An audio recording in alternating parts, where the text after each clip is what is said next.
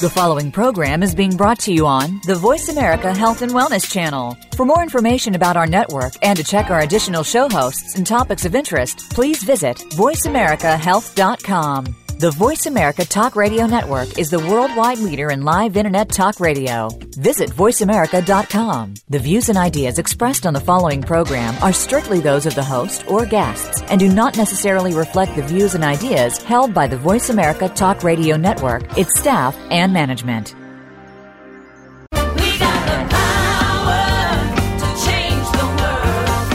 Many times we need to keep our health in check, but don't know what questions to ask or where to begin. We walk in blindly to our healthcare provider and walk out none the wiser, and maybe even more confused than before. Can you take charge of your health and arm yourself with the questions and preparedness you need? The answer is yes. Welcome to Occupy Health with Dr. Susan Downs. This program will answer your questions and give you the best practices for facing your medical partner in good health. Now, here's Dr. Susan Downs. This is Occupy Health with Dr. Susan. Last week, Raymond Francis told us only 1% of us are healthy.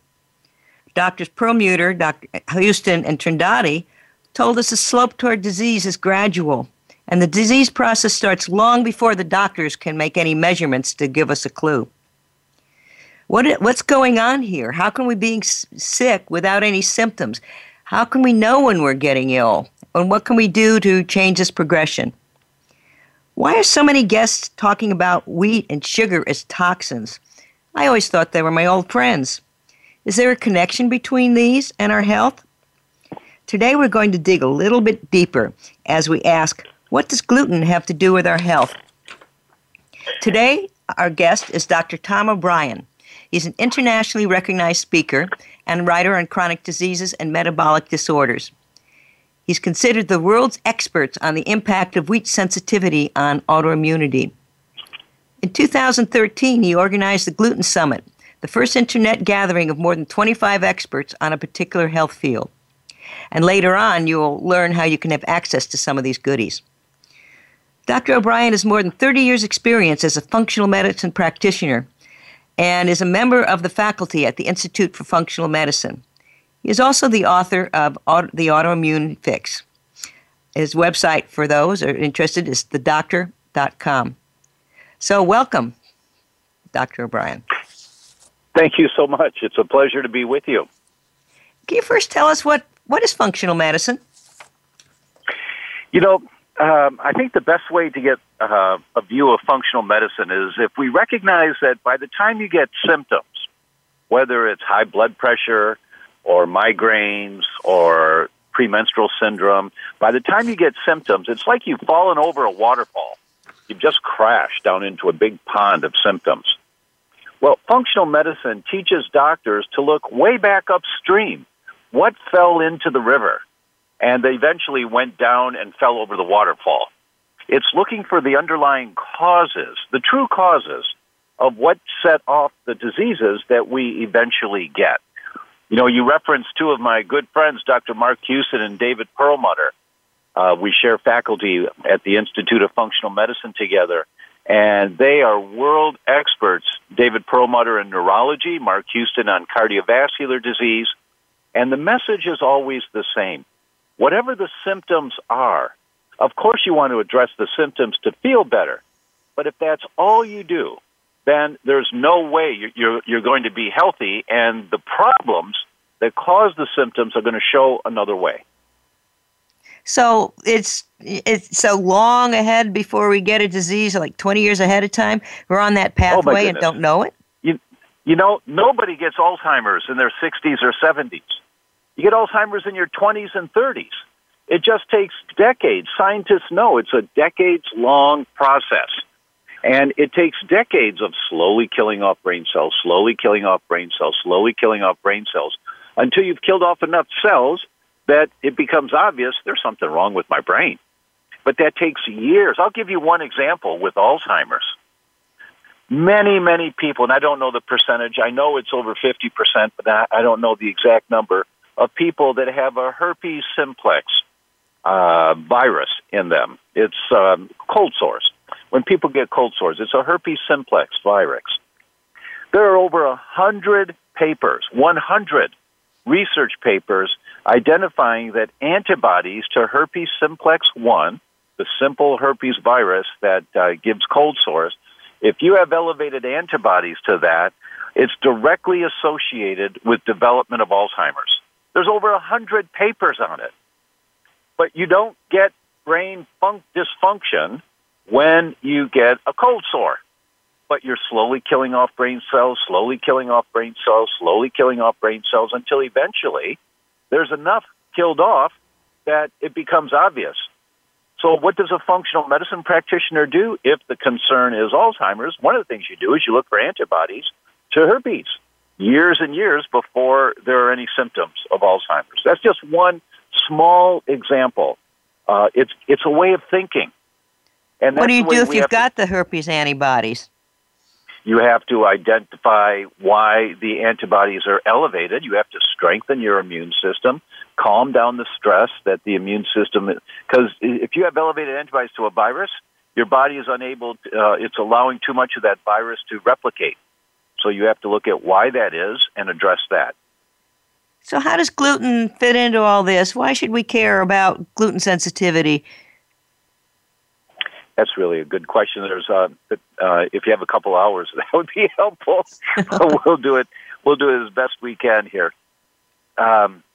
Every degenerative disease, if you talk to a doctor about this, every disease, whether it's diabetes or Parkinson's or Alzheimer's or high blood pressure or arthritis or multiple sclerosis, every disease is a disease of inflammation. At the cellular level, the cells are always on fire. So it's just a question, is it a kidney cell or a brain cell? Is it gasoline or kerosene? Wheat, for all humans, is an inflammatory food. It causes inflammation. Now, for most people, they don't get symptoms when they eat wheat. They can't feel, they don't feel sick. Those that feel sick when they eat it, they're blessed because you can't argue with that. But most people do not know that when they eat wheat, they're throwing a little more gasoline on the fire. And if you pull at a chain, the chain always breaks at the weakest link. It's at one end, the middle, the other end. It's your heart, your brain, your liver, your kidneys.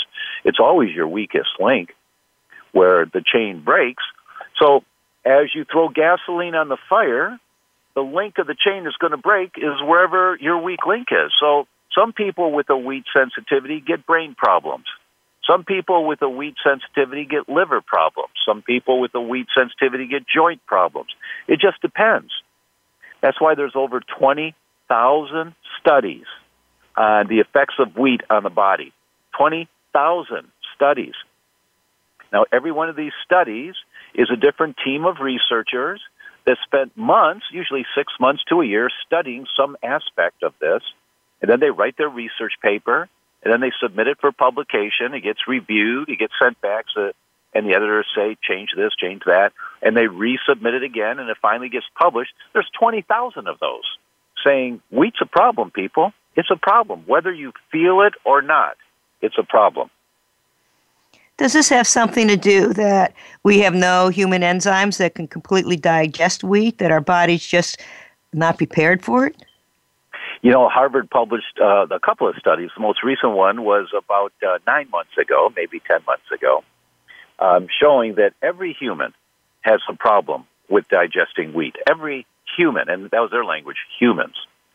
Because if you think of proteins, and there's a number of different proteins in wheat, but there's proteins in almost all foods. If you think of proteins like a pearl necklace, hydrochloric acid undoes the clasp of the pearl necklace. Now you're holding a string of pearls. It's our enzymes that are made in our intestines, our pancreas, our gallbladder, our liver. It's the enzymes that act as scissors to cut the pearl necklace into smaller pieces of pearl necklace, smaller clumps of pearls, smaller clumps of pearls. The enzymes are breaking down the proteins, smaller, until they get snipped down all the way down to each individual pearl. The pearl is called an amino acid, and that's what we absorb, our amino acids. And then the body uses those amino acids traveling in the bloodstream to make new bone cells or muscle cells or whatever. But we need amino acids. The problem with wheat is that no human has the scissors to break it down into individual pearls. The best we can do is break it into clumps of a pearl necklace. A 33 pearl clump, a 17 pearl clump, an 11 pearl clump. And these big clumps of the pearl necklace are inflammatory. So every human, when they eat wheat, produces these clumps of the pearl necklace. The clumps are inflammatory. They pull on your chain, and wherever your weak link is, that's where you eventually develop the symptoms. Might be your heart, might be your gallbladder, might be your joints, might be your muscles, might be your skin. That's why psoriasis can clear up if you have a sensitivity to wheat and you get wheat out of there. ALS, Lou Gehrig's disease. I've got 5 different papers reversing ALS on a gluten-free diet, which is unheard of. Rheumatoid arthritis, multiple sclerosis. My good friend Dr. Terry Walls completely reversed her multiple sclerosis. She was bedridden in a wheelchair, a reclining wheelchair. She's a brain neurophysiologist, and she couldn't fix her MS until she went wheat-free. And she eliminated a lot of other foods with it, but wheat was the first one that she eliminated. So wherever the weak link is in your chain, that's where you eventually will get symptoms when the fire gets big enough and kills off enough cells. Wow, I've got several colleagues as well that cured their own multiple sclerosis, and diet and eliminating toxins was the top of their list. So yes. It seems like every speaker has mentioned inflammation, and it seems to be at the root of all diseases. So these big clumps, how do they lead to inflammation? One of the things that happens when you've got these clumps is that your immune system inside your gut says, well, this is a problem. I better fight this. And now you make antibodies to those clumps of the pearl necklace.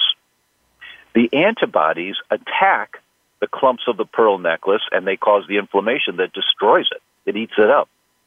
So it's the food that's not good for us that triggers the immune response, producing the inflammation to protect us. And it was Mark Houston who came up with this analogy years ago. It's a brilliant analogy, and it's so accurate. We have the same bodies as our ancestors thousands of years ago, exactly the same livers and kidneys, and we use our brain more, so we've got more comfort, but we have the exact same bodies as our ancestors. What did our ancestors' immune systems have to protect them from? What were the dangers out there? Bugs, parasites, viruses, molds, and fungus. That was it. Bugs, parasites, viruses, molds, and fungus. So if our ancestor ate some bad meat that had bugs in it, or parasites, some bacteria, our immune system will go into action right away to fight that stuff, to kill it, produce inflammation to kill it so that it couldn't make us sick. We have the exact same bodies as our ancestors thousands of years ago. We have the exact same immune system. Our immune system has developed to deal with bugs, parasites, viruses, molds, and fungus. That's it. Our immune system is not designed to deal with bisphenol A, the chemical that softens plastic water bottles and soft contact lenses and credit card receipts. This stuff, bisphenol A, that binds into your hormone sites and causes cancers and immune system problems and hormone-related problems.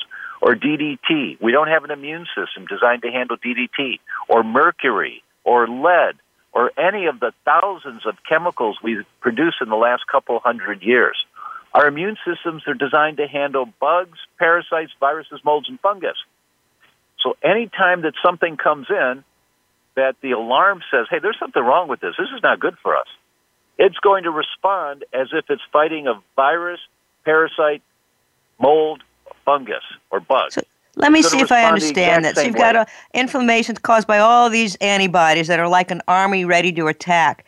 Sometimes they get misguided. For example, I understood that gluten genetically is very similar into the pancreatic islet cells, which make insulin, the Purkinje cells and cerebellum, which control our balance. There's even something called gluten ataxia where people can't walk straight, and also the thyroid cells.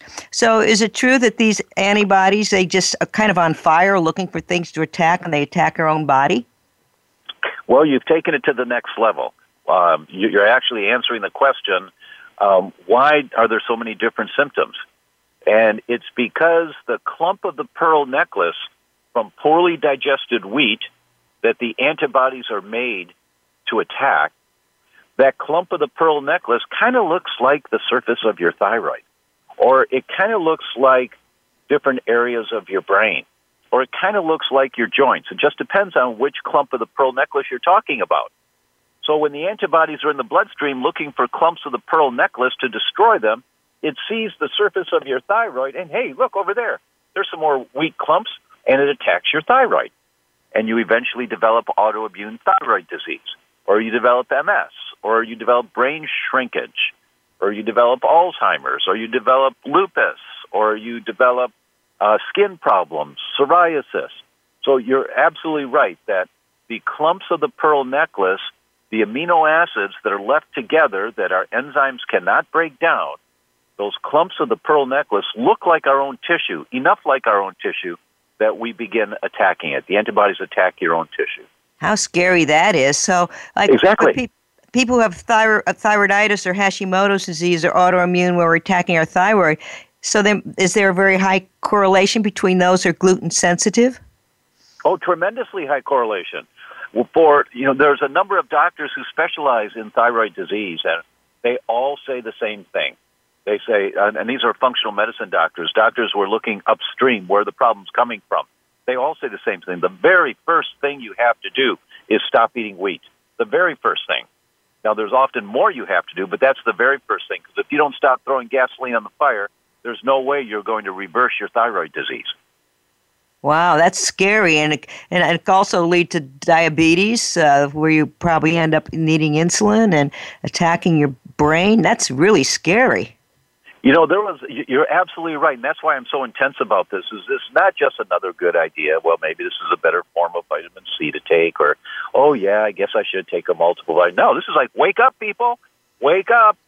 Every time you eat something with wheat, you're throwing gasoline on the fire, and wherever the weak link is in your chain, you're pulling on the chain. So is that why we're so ill in this country, and our life expectancy is decreasing? It's a primary component. The answer to your question, why are we so ill in this country, is the whole world of toxins that we're exposed to, and wheat is now one of those toxins. Let me give you a big picture of this. Let's get away from wheat for a moment. The World Wildlife Fund, in conjunction with 2 universities 6 weeks ago, published a paper that said there has been a 57% on average reduction of all wildlife on the planet since 1970. 57% of everything that lives on the planet is gone in the last 46 years. Wow. 57% of the polar bears, the hummingbirds, the seagulls, the bees, the earthworms, the rainbow trout, the honeybees. 57% of everything is gone, and we keep our heads buried in the sand and say, oh, that's too bad. We really should do something about that. And we allow the same thing to happen. Now, what's the big picture here? It's the toxicity in this world that we're living in. This is not an exaggeration. This comes from the Journal of Pediatrics. For every human in the United States today, 250 pounds of toxic chemicals are being dumped in this country per person per day. We're coming to a break now, but many other speakers are saying the same thing. So we need to wake up, but first a break.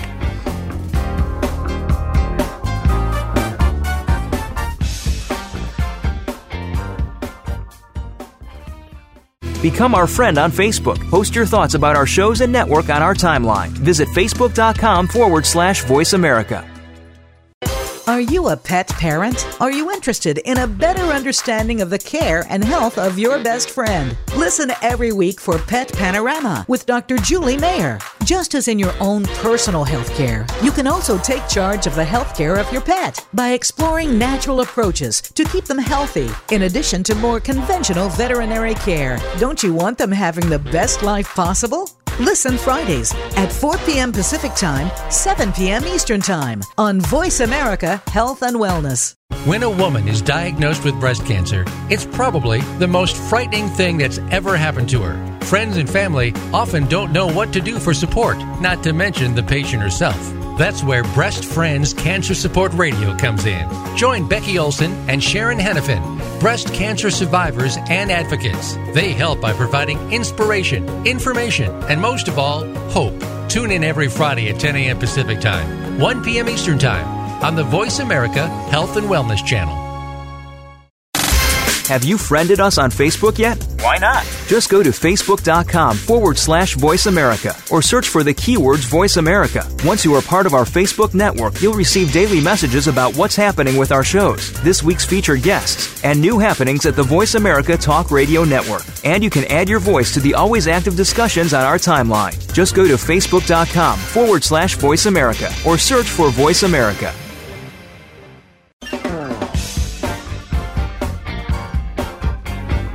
You are listening to Occupy Health with Dr. Susan Downs.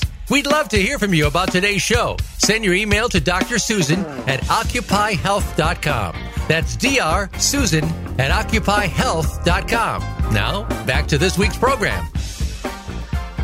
Wow. So every speaker is talking about these toxins and how it's affecting our lifestyle. So it certainly sounds like we need to minimize our exposure and try not to create new ones. But let's get back to gluten. What is gluten sensitivity versus people who have full-blown celiac disease? Okay. Let me say with the toxin thing for a moment that we have to do a lot more than just reduce our exposures. If we take a couple of minutes to just think about this, we've killed off more than half of everything that lives on the planet in 46 years. More than half of everything. And the percentages for each species are higher if they live near fresh water. Why is that? Because they're drinking the water. If we were drinking out of streams, we'd be getting more cancer and be unable to reproduce, just like every other species on the planet is. How long do you think it's going to take? We aren't getting as toxic a water supply, but we are getting the same toxins on our food because the toxins of the water come from spraying the crops, and the runoff gets down into the streams, and the animals are drinking the water. But it's on our food. If you're not eating organic, it's just a given now. You have to do your best to eat organic, grow a little garden yourself, eat as much fresh produce that you can grow on your own. If you live in an apartment, have a little box garden on your patio. Just do any little thing you can, but we have to change the way we think about this. You can't just say, I guess I'll just eat less of the sugar cream donuts. You can't do that anymore. The New England Journal of Medicine published a paper for the first time in the history of the human species, for the very first time ever in our history, children born today have a shorter projected lifespan than their parents. They're going to get sick at an earlier age, get diagnosed with disease at earlier ages, and die at earlier ages than when their parents died. This has never happened before, and it's just getting exponentially worse, meaning it's getting bad quicker. We have to wake up as a species, and wheat is one of the easiest and most prevalent gasolines on the fire that we're consuming. It's 132.5 pounds of wheat per person per year in the U.S., and I don't eat any. That means somebody else is getting 265 pounds. And every bite is gasoline on the fire. All it takes is an eighth of a thumbnail of exposure to wheat, just that tiny little bit, and you've got elevated antibodies for 3 to 6 months. Just that tiny little bit. So now to your question about what is gluten sensitivity compared to celiac disease. The International Celiac Symposium occurs every 2 years, and in 2011 it was in Chicago, and they finally came up with definitions of the differences. So the big kahuna term, the big picture overview is called a wheat-related disorder. a wheat-related disorder. What does that mean? Well, it means you could have celiac disease. That is a wheat-related disorder that affects your gut. And the inside of your gut shrivels up, and you can't absorb your vitamins and minerals, and you get really sick, and you die early. Other wheat-related disorders could be gluten sensitivity. What does that mean? That means you don't have celiac, but the weak link in your chain is not your gut, it's somewhere else. It could be your brain, as you said earlier, ataxia, meaning your brain's been shrinking and old people don't have control of their muscle movement very well. They can't walk very well. If that's the weak link in your chain, that's what you get. It could be another component of wheat called gluteomorphins, and those bind onto the opiate receptors in your body, so it affects depression and anxiety and schizophrenia. So gluten can lead to depression, anxiety, and schizophrenia? Yes. Oh, my goodness. Yes, there are many, many papers on it, and there are many papers on reversing schizophrenia on a wheat-free diet. And the psychiatrists are just startled. They say, we were able to check this person out of the institution. When they went wheat-free, a year later, they're still wheat-free. And they're still asymptomatic. They don't need any medications. In an article I wrote on autism, I found the same thing, that gluten certainly contributed to it. And the gut is important. It's just, wheat is more gasoline on the fire. So it's the most common gasoline on the fire that people are using today. That's why it's such a problem. That's why people are hearing about it, because when people go gluten-free and wheat-free, what happens is that they stop throwing the major gasoline on their fire, and their symptoms start going down. Well, once we get these symptoms down and the antibodies, what about just a little bit of gluten every now and then? Because those donuts sure look good when I come into work. I just drove past a donut shop this morning, and it sure looked good. It really did. So what about a little bit once in a while? Yeah, what about it? 32-year-old woman goes to a celiac specialty clinic. This was published in an Italian medical journal. She goes to a celiac specialty clinic. She'd been diagnosed a year earlier with celiac disease, and she had hair loss, poor thyroid, osteoporosis, very tired all the time, diagnosed with chronic fatigue, shortest girl in the class growing up, didn't get her menstrual cycles until later than her friends. That's called failure to thrive. All of the classic symptoms of celiac disease. She'd been diagnosed a year earlier, but she wasn't any better. So she went to the clinic, and they said, well, madam, you are a celiac, and your blood test shows the numbers are high, and the endoscopy, that like a camera down in the gut, they take a look inside, say you have villus atrophy. Everything's worn down in there. You must be gluten-free. She said, I am gluten-free. And they said, completely? So, well, I had a piece of my daughter's birthday cake last month, or not daughter, a friend's birthday cake. Every once in a while I'll have a little bite. No, completely gluten-free. I said, okay. So she went completely gluten-free. She comes back a year later. Her hair loss has stopped. Her energy is better. She still has osteoporosis. Her thyroid's still not working well. Her blood values now, instead of being sky high, are just a little bit high over normal. But the endoscopy shows still her gut's all shriveled up. Madam, you must be completely gluten-free. I am gluten-free. Completely? She said, completely. And they tested her. They screened her, asked her a lot of questions, and she really had done her best and was completely gluten-free. The doctors were about to throw their hands up in the air. And then one really smart doctor said, madam, are you a religious woman? She was a nun in street clothes. She was taking the communion wafer every day. And they said, you must give it up. She said, I cannot. God will not allow it.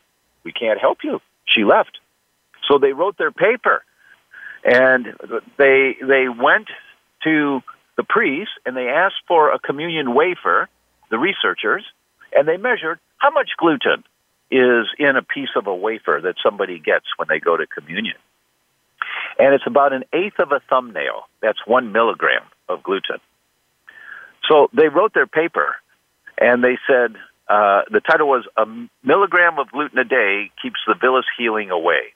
Cute little title. Researchers don't do that very often, put a rhyme in there, but they did. And unbeknownst to them, the woman told the bishop made her go gluten-free. She comes back a year later. Her hair is thick and flowing. Her energy is like she's never had in her life. Her osteoporosis is gone. She reversed her osteoporosis. Blood value was low normal. The endoscopy, everything's normal in her gut. It was an eighth of a thumbnail of gluten a day. That's all it took. Doesn't gluten sneak into other products? Like I've seen it in ice cream. Is it applesauce, ketchup, soy sauce, even medications? Exactly. There's an entire education that people need, and once you learn it, it'll take you a few months to learn it. I mean, it's a pain in the butt to start with, and you make mistakes and all that, but you just stay on top of it. You keep learning. We've got whole training programs for people, all the handouts and stuff, and so you just change out your ketchup and get gluten-free ketchup. Change out your ice cream. Change your lipstick, so you got gluten-free lipstick, and eventually you've got this down. It's not simple. It's not a simple pill to get better. You have to learn where your exposures are coming from and stop throwing gasoline on the fire. What about gluten-free bread? So wouldn't the same thing happen if we switched to another grain and then we still build up the antibodies? Unfortunately, the answer is most often yes. The FDA did a study where they looked at 286 foods that were labeled gluten-free and 180 foods that were naturally gluten-free, like rice cakes, where you read the label, it says rice, salt, water. That's naturally gluten-free, but it's not labeled gluten-free. So in the labeled gluten-free foods, 97.3% of them were gluten-free. That's pretty good for a commercial industry, but what that means is 3% of the people, if they eat gluten-free foods, they still get exposure. For the foods that are naturally gluten-free, like quinoa, rice cakes, and rice pasta, 24.7% of them had toxic levels of gluten. That's 1 out of 4 of the naturally gluten-free foods have toxic levels of gluten. You're not safe eating that stuff. You're not safe. But even if you do find a safe grain, doesn't the same process repeat that if we eat a lot of a particular grain, leaving out quinoa, then don't we develop antibodies through the same process? So we can't eat a lot of something we really love? That's a potential. That's a really sophisticated question. And that's a potential, depending on a person's digestive health, that we're really supposed to eat the way food grows on the planet. That means in seasons. And you don't have apples all year round. Now, there's nothing wrong with eating an apple in the springtime, in general. But that concept that we're supposed to be rotating our foods is a very healthy concept in general that we all should be following. Okay. What about European breads? When people go to Europe, they say, I can eat the bread in Europe and I'm fine. But if I eat the bread back home, I get sick. I'm fine. It's healthy for me to eat the bread. No, it's not. What they're saying is that when they eat wheat products at home, they get gut complaints, bloating, gas, some cramping, whatever their individual symptoms are, constipation, diarrhea, whatever it is. And when they go to Europe, they don't get those symptoms, so they think the bread is fine. It's not. Remember, I said wheat-related disorders, and there's a lot of different components to wheat. One of the components to wheat is a carbohydrate. It's called a fermentable carbohydrate in wheat. It's under the category of FODMAPs. And it's the FODMAPs that tend to give people the GI symptoms, the gut symptoms with wheat. It's not the gluten. It's the FODMAPs in the wheat. And the wheat in Europe is lower in FODMAPs. But the proteins are still there, so the person is still going to make antibodies to the food. And if you have a bad thyroid, you're still going to attack your thyroid. Or if it's your brain, the weak link's your brain, you're still going to attack your brain when you eat the wheat in Europe. So just because you don't get the gut symptoms does not mean it's a good food for you. Oh, and those croissants just seem to be calling me. I know. I keep saying if I hear of a gluten-free croissant in Paris, I'm going to Paris. I want to try a gluten-free croissant. But aren't the gluten-free products, they have their own problems. Like I read somewhere, like the glycemic index, which is a measure of the sugar load, which we've discussed in the past, is something we want to avoid because spikes and dips can damage our brain each time. But that the sugar load you get from a gluten-free bread is more than a piece of whole wheat bread, which is more than white bread. Is that true? That's right. A piece of whole wheat bread, the glycemic index is 72. Now, that's more than a Snickers bar. When you eat a piece of whole wheat bread, you're getting more sugar than a Snickers bar. Your body thinks it's getting more sugar. And you're absolutely right about the gluten-free foods. They're not good for you. Look, but we're not perfect, and we're going to have some stuff once in a while. So having a gluten-free blueberry muffin once in a while is not a problem, but you have to take digestive enzymes when you do it to try to protect yourself. But you just can't eat that stuff every day. So what digestive enzymes do we take when we really want to have a good gluten-free time? Oh, that's a really good question. There's only one. There's only one that I know of. It's got two different names. It's called GI Effects, and it's also called E3 Advanced Plus. E3 Advanced Plus. And it's the only one where it digests 99% of all gluten within 60 minutes. And it's the time that's so important. Most of these gluten enzymes out there take 2 hours, 3 hours, 4 hours. But you've got to digest this stuff before it gets out of the stomach. Because the sentries standing guard for the immune system that are there to protect you are just on the inside of the small intestine. Right after food gets out of the stomach, if there's anything that's not supposed to be there, that's when you activate the inflammatory response. So you have to break these foods down before they get into the small intestine. So that's GI Effects or E3 Advanced Plus. It's the only one that does that. Yeah, that's pretty important because if you don't digest all your food, it's going to disrupt your gut. It becomes permeable, and that starts off a whole cascade of inflammation and autoimmunity all by itself. That's exactly right. Oh, okay. So how do we measure gluten sensitivity? I mean, is it just the anti-gliadin antibody that the doctor measures in the office? Oh, you're well researched here. That's a good question. That's the test that's been done since the 1990s, and that is a valid test, a helpful test. The problem is it's only looking at one component of wheat, gliadin, and the studies tell us there's over 62 different components of wheat. Wow, 62. Why are we only checking one? So this is why people come back. If you do the anti-gliadin test and it comes back negative, you think you're okay. You say, but wait a minute, if I eat wheat, I feel sick. Well, the blood test says you're okay. That's because it's only looking at one of the 62. So there are two blood tests available right now that are much more comprehensive. They're both on my website where you can learn about them, and you can download handouts on it, and you can take that information to your doctor and tell them to order the test. There's also a handout we're giving you today. It's one of my favorite handouts.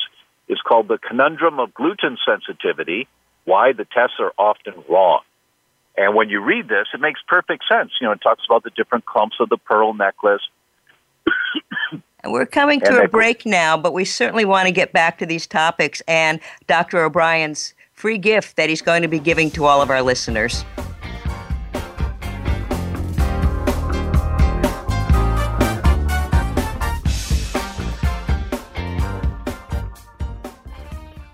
Become our friend on Facebook. Post your thoughts about our shows and network on our timeline. Visit Facebook.com/Voice America. Are you finding your frequency? It can be described as that space between failure and success. It's the future of digital media. It's finding your voice. It's engaging topics, content, and ideas. Jeff and Ryan discuss the digital media space and all of its aspects. It's about making the mistakes, taking the chances, summoning the intestinal fortitude to step out of your comfort zone, and discovering what you can accomplish when you decide to try, decide to learn, decide that you have something to say, and find your frequency. Live Fridays at 2 p.m. Pacific Time, 5 p.m. Eastern Time on the Voice America Variety Channel.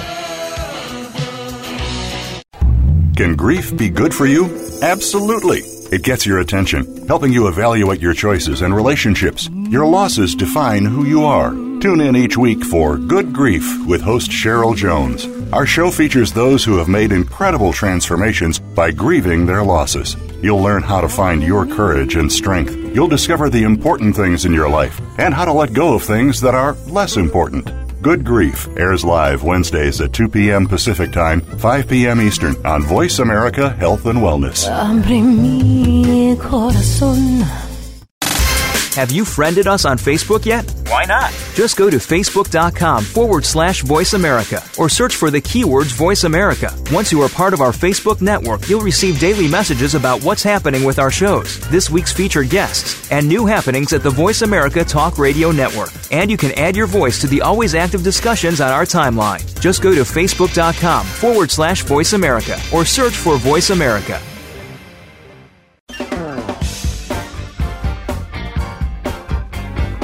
You are listening to Occupy Health with Dr. Susan Downs. We'd love to hear from you about today's show. Send your email to Dr. Susan at occupyhealth.com. That's Dr. Susan at occupyhealth.com. Now, back to this week's program. Wow, you mentioned such an important point here that we're going to the doctors and they're not measuring the things that are important to know if we're on this pathway toward disease. I mean, this is such a common theme, like heart disease, we don't have a clue. Diabetes, we could still have the 4 times increased risk for dementia and heart disease that the diabetics do, and the lab values aren't showing it. So this is a really scary process that we're going toward disease. We go to our doctor's office and nobody's telling us. Well, you know, the doctors are trained in acute crisis care. What that means is if you got a crisis, you go to a medical doctor because that's their training. And they know, hopefully, what the best drugs are to get you out of crisis. But they are not trained, and this was the Dean of Medicine at Stanford in his commencement address to the new docs a few years ago. It was such a good commencement address, they published the entire thing in the New England Journal of Medicine. And he said, we have to apologize to you. You are some of the best trained physicians in the world. And we have not prepared you for 78% of what you're going to see. And everybody just looked at him and said, 78% of what comes into your office is chronic disease. We've trained you. You're the best in the world in acute care. But we have not trained you at all on chronic disease. So let me see if I understand this. So gluten plus, you can substitute any other toxin, will get us toward illness, will get us toward obesity, fatigue, depression, every awful chronic disease imaginable. And when we eat gluten, we might not even have any symptoms and know it. That's exactly right. You're just throwing gasoline on the fire, but the fire's not burning you yet. Yet. That's the magic word, is yet. So you mentioned the importance of the gut and health and digesting our food fully and the need for enzymes, etc. Is there anything else we need to know about the gut? Or, for example, if we take antacids and lower our stomach acid, how does that affect our health? Oh, it's got a terrible effect on your health, just terrible. There's a reason why we're supposed to make hydrochloric acid in our stomach. Hydrochloric acid can sit in your stomach all day long. It's supposed to be able to sit in your stomach there. But if you put it on a wood table, it eats through the wood. But that's the stomach that your acid makes. It'll eat through the wood. But it can sit in your stomach all day because there's cells in your stomach that make mucus, which is like a force field that just protects you, and the acid can sit there, no problem at all. When you have acid reflux, or you have what your doctor thinks is too much hydrochloric acid, it's not too much hydrochloric acid, it's that the mucus cells are not doing their job to produce enough mucus to lay down that shield, that layer of insulation for the acid. That's why you get the heartburn, or that's why you get one reason why you get ulcers. There are many, but that's one of them. So what the doctors do is say, well, let's stop the acid production. Okay, but you can't stop the water that keeps coming over the waterfall. So the functional medicine approach is, what do we have to do to make your stomach healthier so that hydrochloric acid can sit there? Of course, you take the proton pump inhibitors for a while if you need to. Of course you want to feel better, of course. But you don't stop there. You have to figure out, your doctor has to figure out, why is this happening to you, and how are we going to turn it around so that you no longer need those medications? That's the goal. They don't seem to do that. And by the way, the inserts of all the antacids say that they're only supposed to be taken for a limited amount of time, yet the doctors don't seem to have any cure beyond the temporary palliative relief from the antacids. So until they go to functional medicine courses, then they understand what to do. So reducing the stomach acid, doesn't that interfere? Like, you're not going to get all these important digestive enzymes. That might not close the flap between the stomach and the esophagus. If you don't have the enzymes, your food's not digested, and you get more of these various clumps going into the blood system that we build more antibodies against, especially if our gut's unhealthy and things are allowed to get through.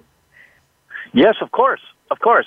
It's a primary reason why seniors, elders, get sick quicker. As soon as they get ill, they progress in their illness very quickly. It's because they don't have enough nutrients, because they're not making enough digestive enzymes anymore.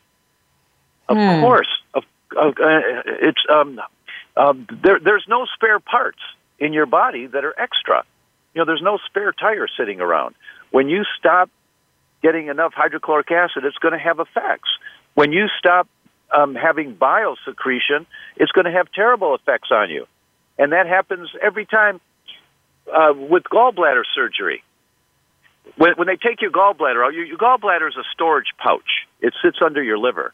Your liver makes a little bit of bile all the time, and it gets stored in the gallbladder.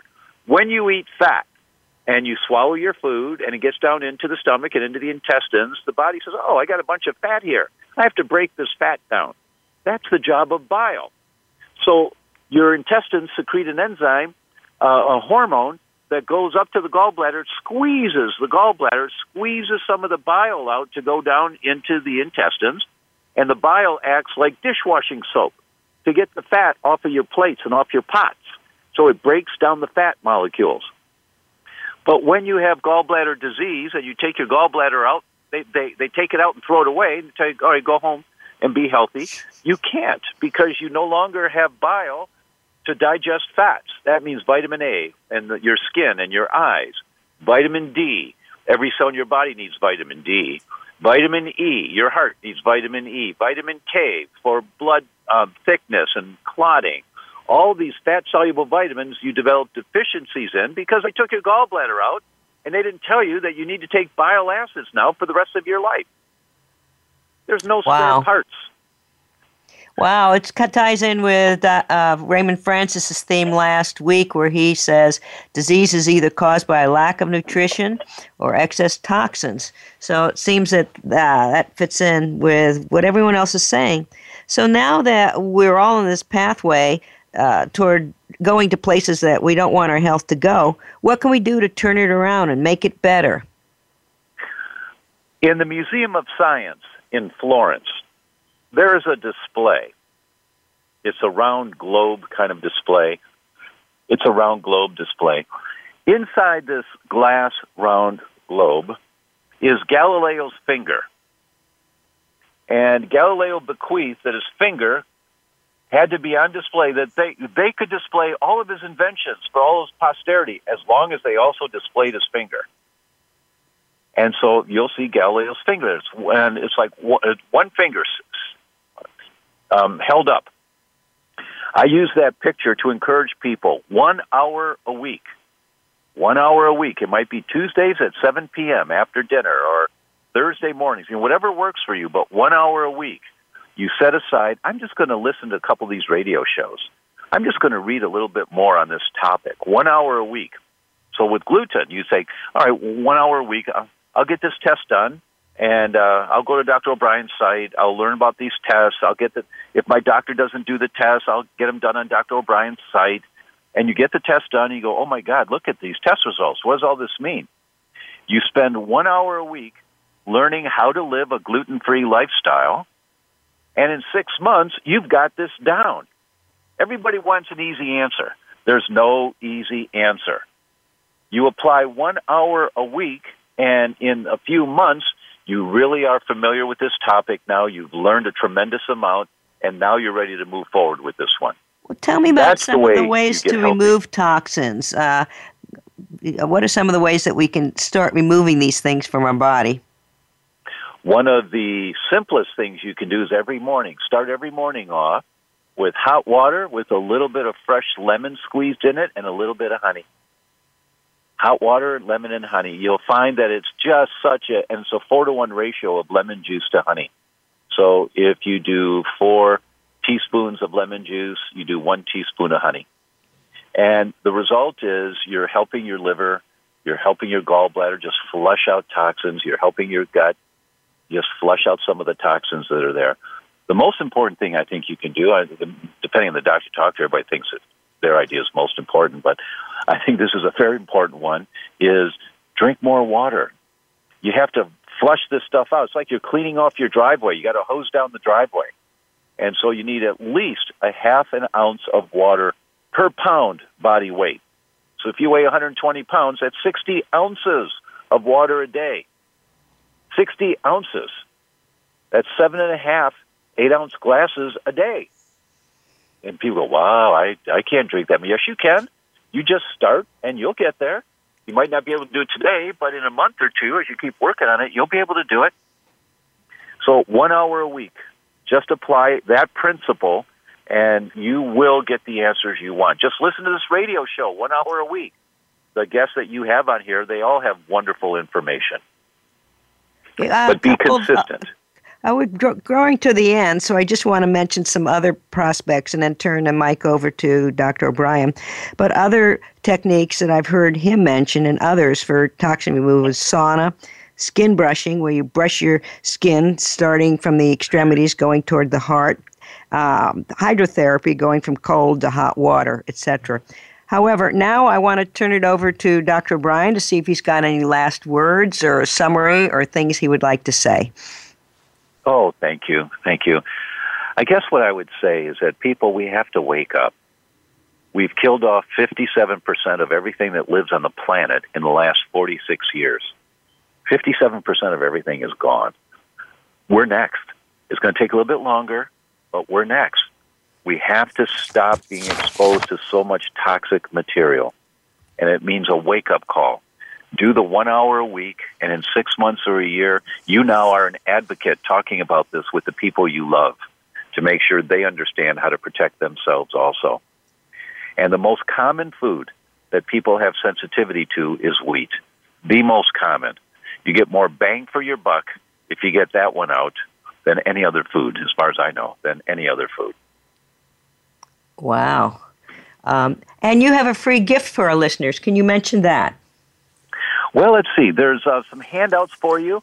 Some of my favorite handouts. I mentioned one of them already, the Conundrum of Gluten Sensitivity. Also, we've got the Best of the Gluten Summit. You know, I interviewed 29 of the world's leaders, the scientists, the geeks on this stuff. And when you hear them speak about this and you hear what they have to say about how wheat affects your brain or how wheat affects your heart or your blood pressure, oh, my God, I didn't know this. My doctor doesn't know this. Okay, we're coming to the end, so let me draw some quick conclusions here. Gluten can trigger an inflammatory cascade leading to chronic diseases. We won't know it. Our doctors won't know it. There are some ways to find out, though. And anyway, you can learn more by going to Dr. O'Brien's website, thedoctor.com. Now that you know that gluten is an issue, Dr. O'Brien is giving you access to 28 educational jewels in the Best of the Gluten Summit. This is guidance on what to do the next, in some of his favorite articles.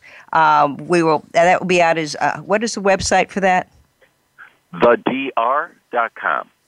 Okay, and I'll put more on my website. So for more information, you can go to my website, Occupy Health, or contact me, Dr. Susan at OccupyHealth.com.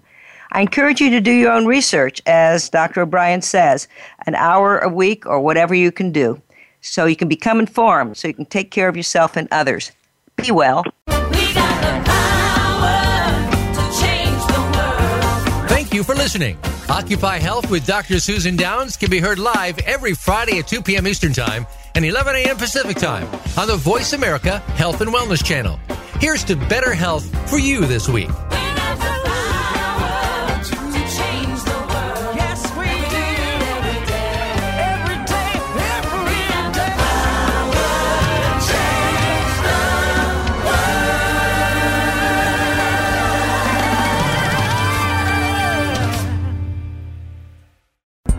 Thanks again for listening to the preceding program, brought to you on the Voice America Health and Wellness Channel. For more information about our network and to check out additional show hosts and topics of interest, please visit voiceamericahealth.com. The Voice America Talk Radio Network is the worldwide leader in live Internet talk radio. Visit voiceamerica.com. The views and ideas expressed on the preceding program are strictly those of the host or guests and do not necessarily reflect the views and ideas held by the Voice America Talk Radio Network, its staff, and management.